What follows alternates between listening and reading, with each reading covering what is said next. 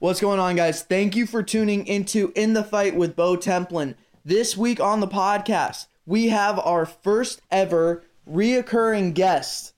He was our second guest ever on the show, and we talked to him back in December.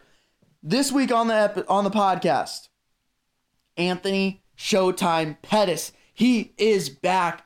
You know, when we talked back in December, he was in this very transitional phase of his life, and it was cool, you know, like 6 months later, getting an update on where he was with all of that, whether it was business, whether it was mental health, whether it was physical health, all of those things in his career. It was cool getting that update from him. You know, we hit it off back in December, and I was really looking forward to talking to him again. And now that the episode is done, I'm even more excited now because we picked up right where we left off last time. And man, the conversations with him, I do my best to ask good questions, but ultimately it ends up just being a conversation kind of between the two. And, you know, he's a little bit older than I am, but in a weird way, it kind of feels like we're buds a little bit. So yeah, I really can't thank Anthony enough for the time. Another great episode, and really stoked for you guys to get to listen to this one. So without further ado, we can get started. This week on In the Fight with Bo Templin, Anthony Showtime Pettis. This is 1:37 p.m. Stories of hustle and grind from the intersection of culture, style, music, and sports.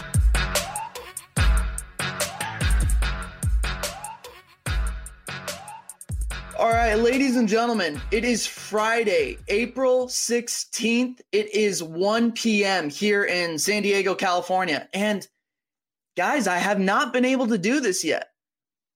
My first reoccurring guest onto In the Fight with Bo Templin.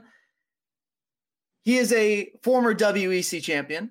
He is a former UFC champion. And as I said last time, he's one of the most exciting combat sports athletes we have ever had. That is no bullshit. And I really don't get sick of saying that either. Now, I said that last time, and I was like, yo, I'm honestly going to say the same exact shit as I said last time.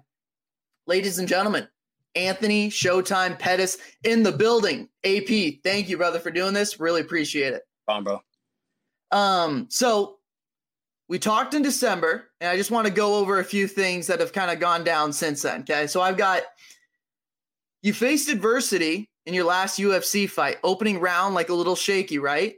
Yep. But as we kind of talked about the sports psychologist, right? Like that doesn't mean anything. We can bounce back, and that's what you fucking did. Rounds 2 and 3 were super fucking sick. So we close it out with a great round 3, super sick kick. We're going to get into that, by the way. Good win in December. You celebrate the win with a nice vacation, I believe, to like the desert mountains, right? I've been a couple places actually, bro. I was in right away. I went to Miami to go figure out my next contract, and then we went to St. Bart's for a week, and then I think you're talking about Amangiri in Utah. That's a cool little resort spa that I took for my fiance for her birthday. So yeah, we hung out there. Celebrate with the sick vacation. Signs the new deal with the PFL. IG followers going absolutely crazy, and then you got a spinning kick over Cody Simpson. Dude, am I missing anything here? Man, it's been a ride right now, bro. Like, you know, when we last talked, you know, I was in a position where I was trying to figure out what was next in my career, and I had no idea what was next, you know. So like going into that fight with that on your mind, and like having to like get through them thoughts plus fight, you know, and make sure you're in that fight and not, you know, thinking past that fight. So I think everything prepared me for where I'm at right now, man. Like being introduced to that mindset, that guidance, and that journey of like finding myself. And then being in the spot that I am now, man, it feels good to be where I'm at. I feel really, really comfortable, structured, and just confident. So with the fight, you know, just that kind of went down last December, like, did you have a moment, that opening round, where you're like, yo, this sports psychology shit better fucking work? Like, this is what it's for. Like, did you have a moment where you're like, yo, this either works or it doesn't? We're about to find out. Man, like the first exchange, I try to throw a high kick and I slip. I'm like, dang, like the floor's a little slippery. And he gets on top of me, and the only one punch he hit me with, my nose starts bleeding. I'm just like, dang, I smell the blood. It's just a familiar feeling, and I'm just like, all right, either this can go two ways. I can go get attached to what happened in the past and like go down that path, or let me just regroup, restructure, and fight from this position. And that was what I was like really happy about, is I got to use them skills in this fight. And the average fan don't see that, unless I actually like explain to them where my mind's at and my path. But they just see like, first round was bad and then second round he put it together. But the switch that has to happen when you go through some adversity like that, you're bleeding, the world's watching. And this guy wants to win just as bad as you want to win. So it's like a battle within a battle. You got to like pull yourself back together. Like, let me get present. Let me use my techniques. I knew I had more skills than the guy, but fighting's fighting. Anything can happen. It's a crazy sport.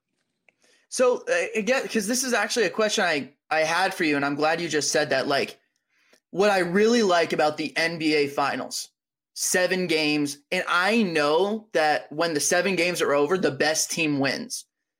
In fighting, do you think the best man always wins? No, not at all. I mean, I think so much that goes into it, man. Like the training camps, the weight cut, the team behind you, cuts, injuries. And a lot of stuff happens in combat sports that the average, just the fans don't know about, because how would they know? They don't watch our training camps. They don't watch our practices. So they only get to see us for 15, 25 minutes at the most. And you got guys that have skill sets that are ridiculous, but then turning it all on and putting it all together on fight night is the special recipe, if you will. If you can put it all together and make it happen on fight night, then you're in a good spot.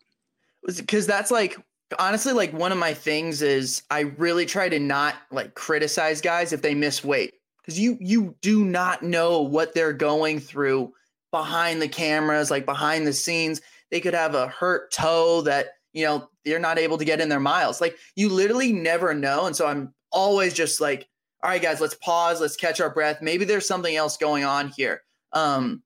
With the sports psychology shit, it's kind of like one of those things you always hear, like, whether it's like New Year's resolution people or like, oh, I'm super into yoga right now. But then after 3 months, like, they're going to classes or whatever, and then they fade out of it. Are you as bought in, as committed as like, yo, this is going to change my career as you were a year ago? Yeah, man, not even my career, my life. Like the way I am right now, man, is like everything's on point. It's perfect. And it's hard to say that, where it's like my relationships, my finances, my fight career, my businesses at home. Like, I feel like I'm in a great spot where like I understand I can only control my thoughts, and the way I think is the way I'm going to feel and what I'm going to do. So I think this journey is crazy, man. Like when you get down this journey of, that mental growth, mental health, everything about, mental, even sports psychology, like it's a real muscle. Like if you can flex that mind muscle and you got to do it every day. It's not something that you can just be like, all right, I'm going to try it in a fight, and then if it works, like I'll do it next fight. No, it's like something you got to practice every day. Like when I meditate now too. Like when I meditate, getting my thoughts, you get 70,000 thoughts a day. And it's so hard for your mind to be like, all right, let me pull myself back to this present moment and then do what I'm supposed to be doing to whatever task I'm doing right now. For me, I get to do it a lot on my treadmill runs, because like obviously we're in a quarantine right now. So the only running I can do is on a treadmill. So I'm running 30, 45 minutes every morning, plus at night to do my weight cut stuff like we talked about. So when I'm doing them 35, 40 minutes, 50 minutes, my job is to stay present. I make sure I'm on that treadmill. I'm not thinking about the fight. I'm not thinking about the weigh-in. I'm not thinking about what bills are due or anything like that. It's like being present right in that moment. And the more you do that and the more you can flex that mind muscle, the easier it is. When you're in these like these media weeks or whatever, and it feels like I'm actually going to pause on that question. During these media weeks, like you're now like the face of PFL or whatever, right? Like huge name, signee, first debut fight for the company. You're trying to stay fucking focused. Like you're trying to stay locked in. At the same time, though, you don't want to give like dull answers to media. You don't want to be a dick or an asshole to anyone who's like trying to like hype up or promote the fight, maybe for your benefit even.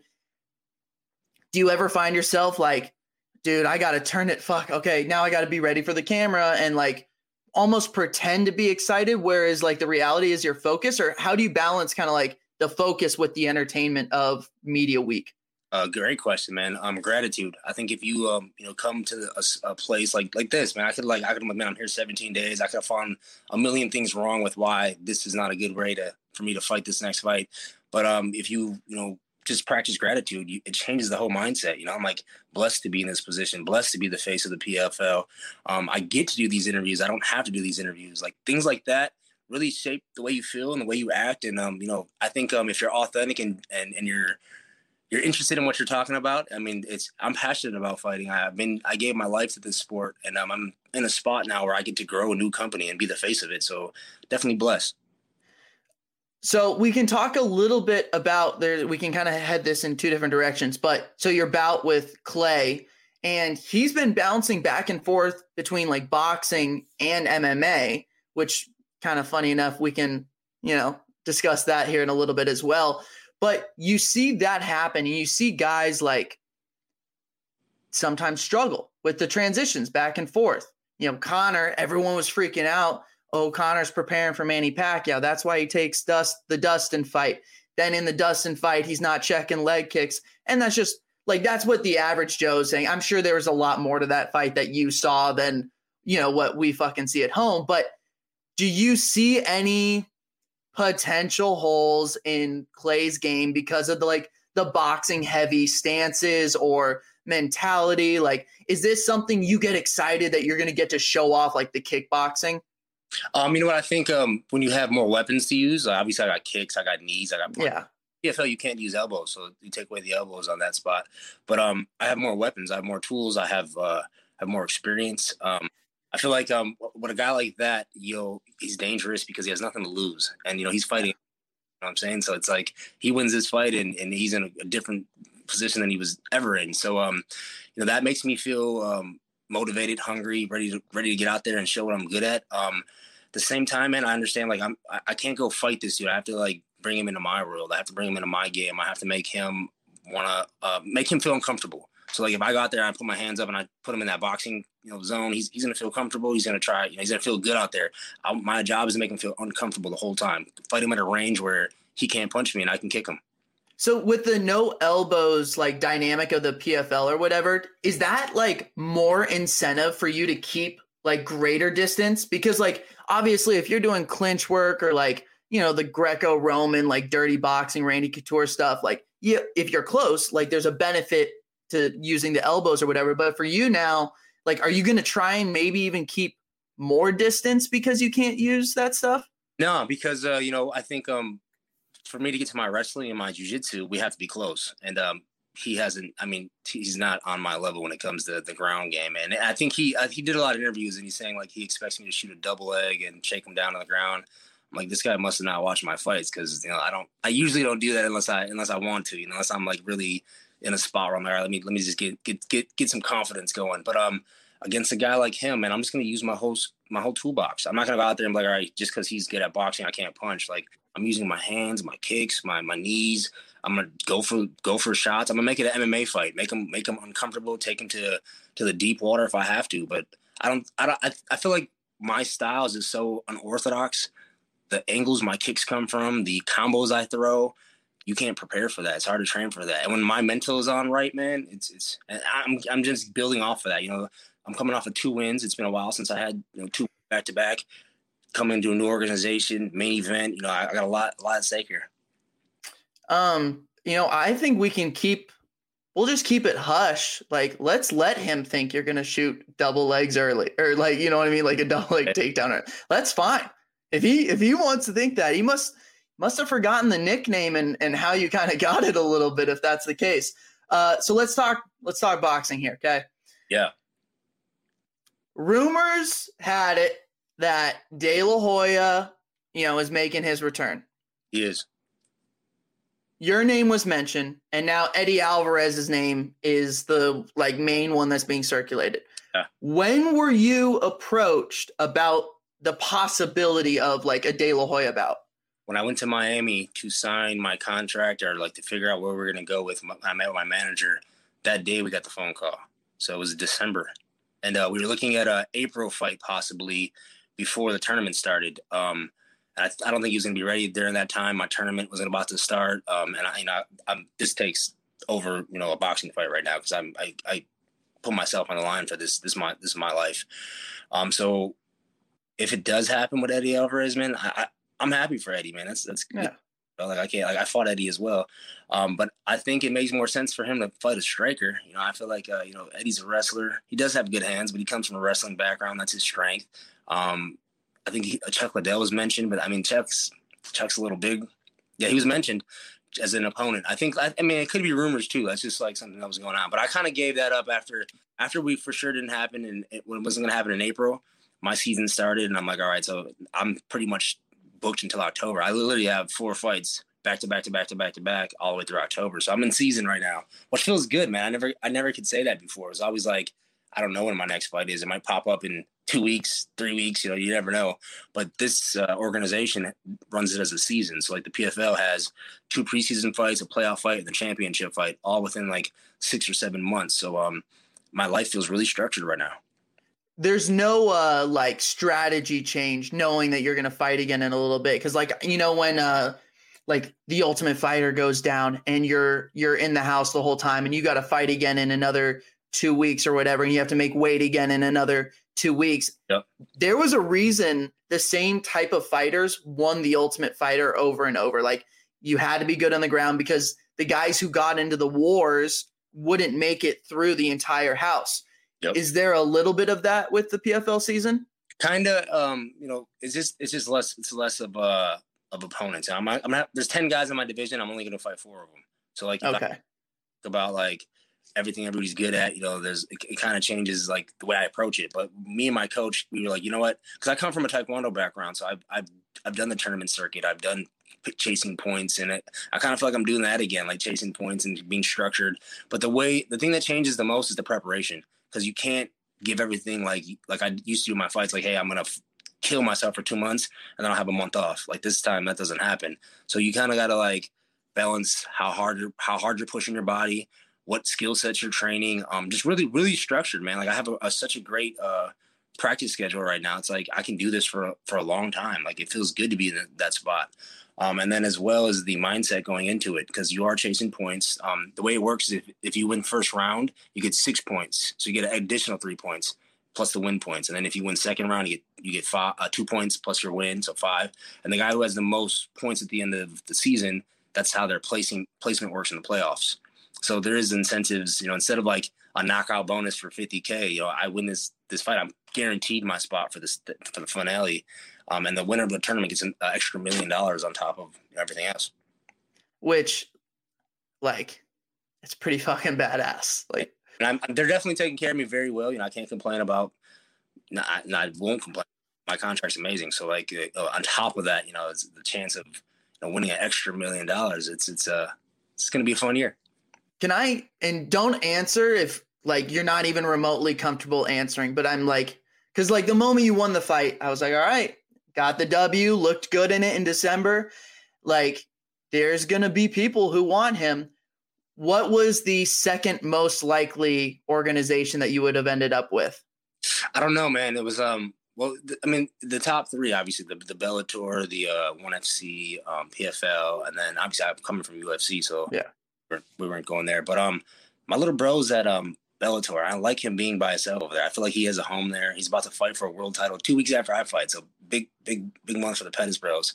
But ONE FC's overseas, so that's why I was like, you know what, this one's here in the States. It's a tournament style, and that's kind of what prompted me to like negotiate these talks even more and like get better with that. And then the way they approached it, man, honestly, they approached it like a partnership, and like asking me what I wanted out of my fight career, where I'm at. Like it wasn't just like, hey, this is your contract and show up and you're gonna get, this is how much you're gonna get. It was like more of a incentive for like, hey, we have broadcast, we have an ESPN platform, we have the opportunity for sponsors, we have a lot of stuff that was like incentives on top of what they're already paying me. Have you decided, like, I assume your sponsors are decided for like your shorts and stuff. Did you have to negotiate all that once you left the UFC? No. Well, I have an agent that does that, but yeah. So he went out and, found the sponsors that are willing to, take this platform. And honestly, this company is made some big moves, man. I mean, they signed some big names. I'm excited to see what happens, what kind of views we can get. And I'm kind of taking it on my shoulders to make sure we get the views. I got to go out there and create a world star top 10 moment. And I love it. When the pressure's on me like that, I feel like that's when Showtime really comes out. Dude, you got me a little fired up right now, dude. I'm feeling it right now. Okay. You mentioned your bro. What is something that he does better than you in fighting and in life? And then what is something you do better than him in fighting and in life? Serge is such a calm dude, man. I don't think I've ever seen him get out of his character. Like even when he fights, he's so technical. Even if he gets hit in the face, he doesn't break his game plan. He just stays at it. And that's something it's funny because in Taekwondo, we all grew up doing Taekwondo. Serge is the only world champ out of all three of us. My older brother does it as well. And the reason why is because he had this clean structure, because Taekwondo is point sparring, and he would never break from that structure. And he kind of lives that way too, man. He's like a simple dude. He has nice things, but he's just like a very structured dude, man. Like he doesn't need to do crazy things like I do. I feel like mine's chaotic. I thrive in chaos where he loves the structure. Sure. Okay. So I need some help here. Your watch game is absolutely bonkers. Yeah. And okay. So I'm 23. I'm living in my parents' place. Clearly I don't have the, whatever it takes to get into the watch game. Can you rank your 3 favorite watches that you have? And then explain a little bit why each one is, is it just aesthetics or name? You know what? I used to buy it for aesthetics and name, but now it's more of an investment, man. Watches don't really lose their value, especially if you don't put diamonds on them and make them all crazy. This is an Audemars, something that's going to keep its value for a long time. I think as I grew up and understood jewelry and investments and stuff, it's not good to buy the blinged out crazy watches and lose money on that. I lost so much money on that growing up. I've been in the game since 12 years now. I've been making money and buying watches and trading jewelry and doing stuff like that. Once I learned about investments and stuff, it's kind of stupid, man. Don't buy no watches. You don't need to. Unless it's really going to be something that we really, really want, it's more smart to put that money in some investments and get that money back. And you're building wealth opposed to just looking flashy. You're making me ask this, but dumbest purchase you've made, during your early days? And so many dumb purchases, bro. Honestly, the most dumbest thing I wish I could take back is the club nights, going out to the clubs and spending thousands of dollars just to sit down and drink alcohol. I stopped drinking for a while back. So now actually seeing it from this vision, and drinking's fun, man. It's not taken away from anybody. If you can do it and you can control it, and it's part of your life, that's nothing against people that drink. But me sitting on this side and seeing what I was doing, I'm like, man, I was just throwing away money. College funds and vacations and experiences I could have gave my family in one night at a club for no reason. Yeah, I'm it's a weird balance because I do think I'm a social person, but I'm not really a club guy as much. Not really as much my scene. I would rather spend that money and go sit front row at a Laker or Clipper game or something like that. For me, that's more fun. But definitely, I know what you're talking about.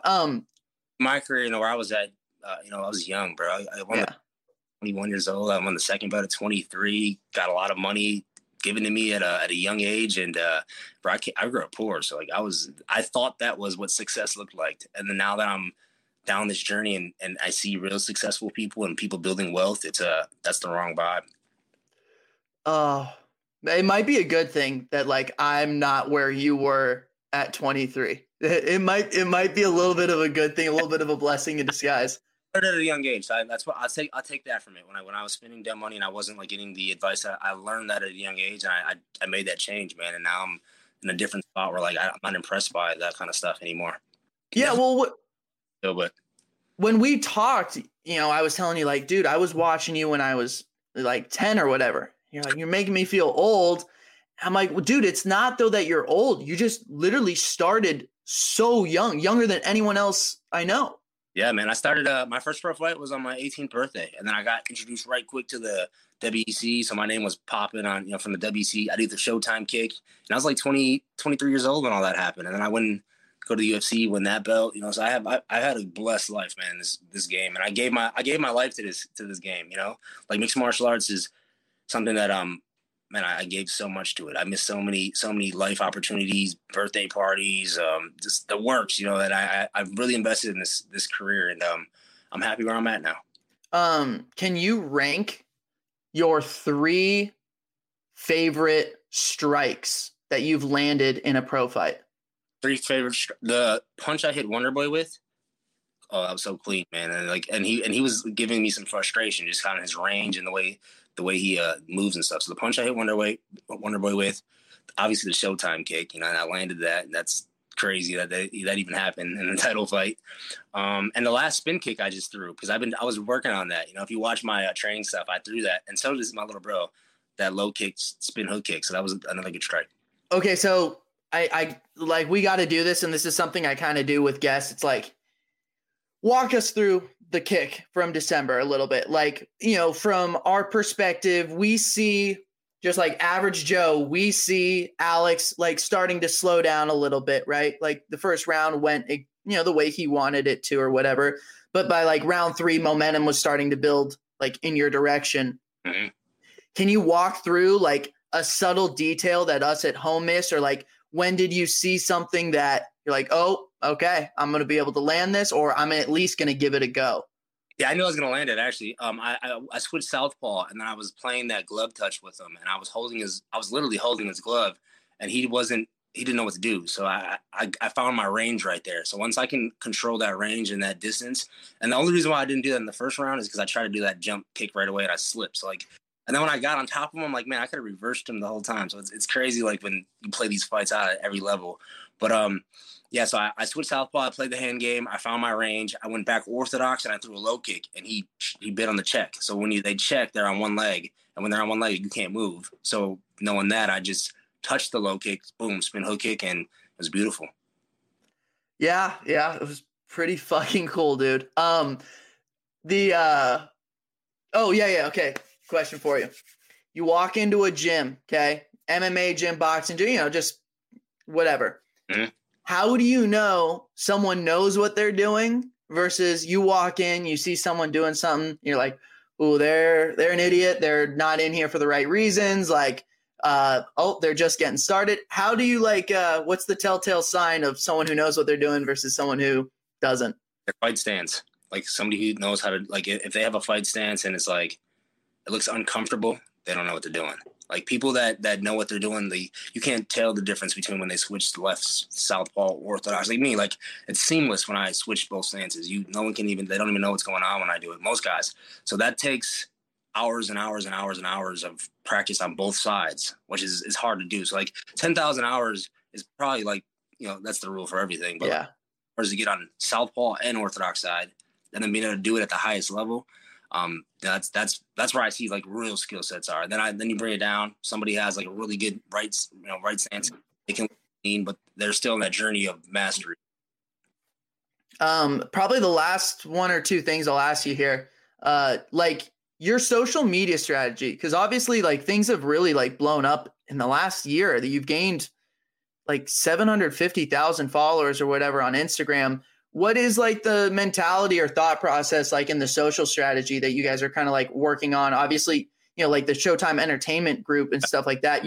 You're feeling probably more responsible by, you know, leading by example and stuff like that. But I was just curious what the mentality was or what the sudden shift was. Yeah, you know, I never focused on social media. Like it's crazy. Like all of my followers were very authentic. You know, it just came from obviously the platform I had with the UFC. But now that we're focusing on it, you know, I'm just trying to be authentic on there. You know, like I'm giving them I like to see what the people want. They love training videos. Like if you people want, you're gonna get more likes, more followers. They love training videos. They love flashy stuff. Motivational quotes. That's just me like giving back. You posted one that was fire. You know, I reposted it. What did I say? I gotta look back. Okay. I'll text you after this and damn. Yeah, you posted something. I reposted. I put it on my story. But just like things like that make people want to come back. And like obviously they come back for the martial arts, but then when you give them value, then they're going to come back even more. You know, like when somebody leaves and they feel like motivated by something you posted, like yo, I'm going to keep following that guy. Or I'm going to actually, you know, look into this guy's lifestyle. And I think that's what I was very authentic with that. And now I'm giving more access as well with the Showtime group. We have a crew where they follow us around. We're actually releasing my training camp for this fight on my YouTube channel next week. So we're building up the YouTube channel. We're doing the TikTok, even though I'm not dancing or nothing like that, but is making cool little videos. And it's a fun process as well, man. Like if you look at it like, as a business, that's what I look at as my social media. Like I try not to be on there like obviously authentic, but it's still like I'm a brand. Anthony Pettis is a brand, so I gotta treat it that way. And I think the growth just comes from that, man, just being authentic. Non-fight related, nothing related to athletics, whatever. What's something that is exciting you right now, just in the world of AP, just like everyday daily life? What could be family related, whatever it might be. What's something that's exciting you right now? Not fighting related. I'm about to be a new dad, June 14th, the middle of my season, man. So I fight June 10th. My baby's due June 14th. So I'm like I'm like, hey, baby, you gotta sit down until this fight's over. Don't do no walking. So it's a quick turnaround, but yeah, I'm excited about it, man. I think I do have a daughter. My daughter's, my first daughter's about to be 10 this year. So it's like a big gap, almost a decade between. I don't remember how to hold a baby. So, we go to the baby store. We're like buying all this like new stuff. It's crazy how high tech baby stuff is now. It's crazy. It's wild. I haven't been in a baby store in a long time, but we were just there, and it's exciting. Like it's a new phase for me and my fiance to enjoy, and it's a good spot for me. I don't know how much of a basketball fan you are, but Fred VanVleet's a guard for the Raptors, and he had a kid when they were making their run to the finals, and they won. Dude, it gave them fucking superpowers is what it did. Like, you see that a lot where guys will have a kid, all of a sudden their game goes crazy. They're playing for something more than themselves now. Do you remember that happening when you had your daughter? And then is there any chance you'd want your fiance to have the kid maybe like a week early so that you kind of get those superpowers before the second fight? Everything is I'm in this quarantine for 17 days. So if she has it early, I wouldn't be able to be there. It's going to be, we're going to have to figure it out, So I'm hoping it doesn't happen until the day that it's due. But if it does, we'll address it and make sure I figure out how to get there. But I feel like when my first daughter was born, Aria, that's when I went on my title run and I won the UFC belt. So I lost to Clay Guida in June. She was born in July, and then I went on my title run. So there's definitely motivation when you got another little face looking at mouth to feed. So yeah, I'm excited about it. Oh, dude. Oh my goodness, I want you to get this Millie so bad, my guy. I want you to get it so damn bad. Dude, that's 30 minutes. I've taken up way too much of your time anyways. Dude, I appreciate you every single time we do this. Best of luck through the week. I'll obviously do my best to promote whatever and get people to tune into the fight. Friday, April 23rd, ESPN 2. Showtime. He's back. Showtime is back, baby. Dude, thank you so much for the time. Just appreciate it as always. Thank you, man. Have a good one. Take care, AP.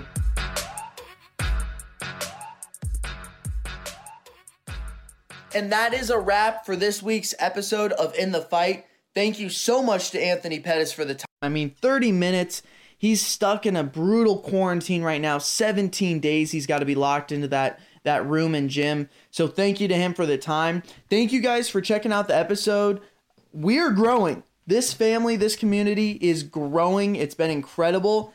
And we have a few more episodes lined up here in the near future that I am really excited about. So thank you guys for the time. Thank you for being a part of this journey and this ride. And we will see you next week. This is 1:37 p.m. Own your future. Start this minute. 1:37 p.m. is a Gallery Media Group original production.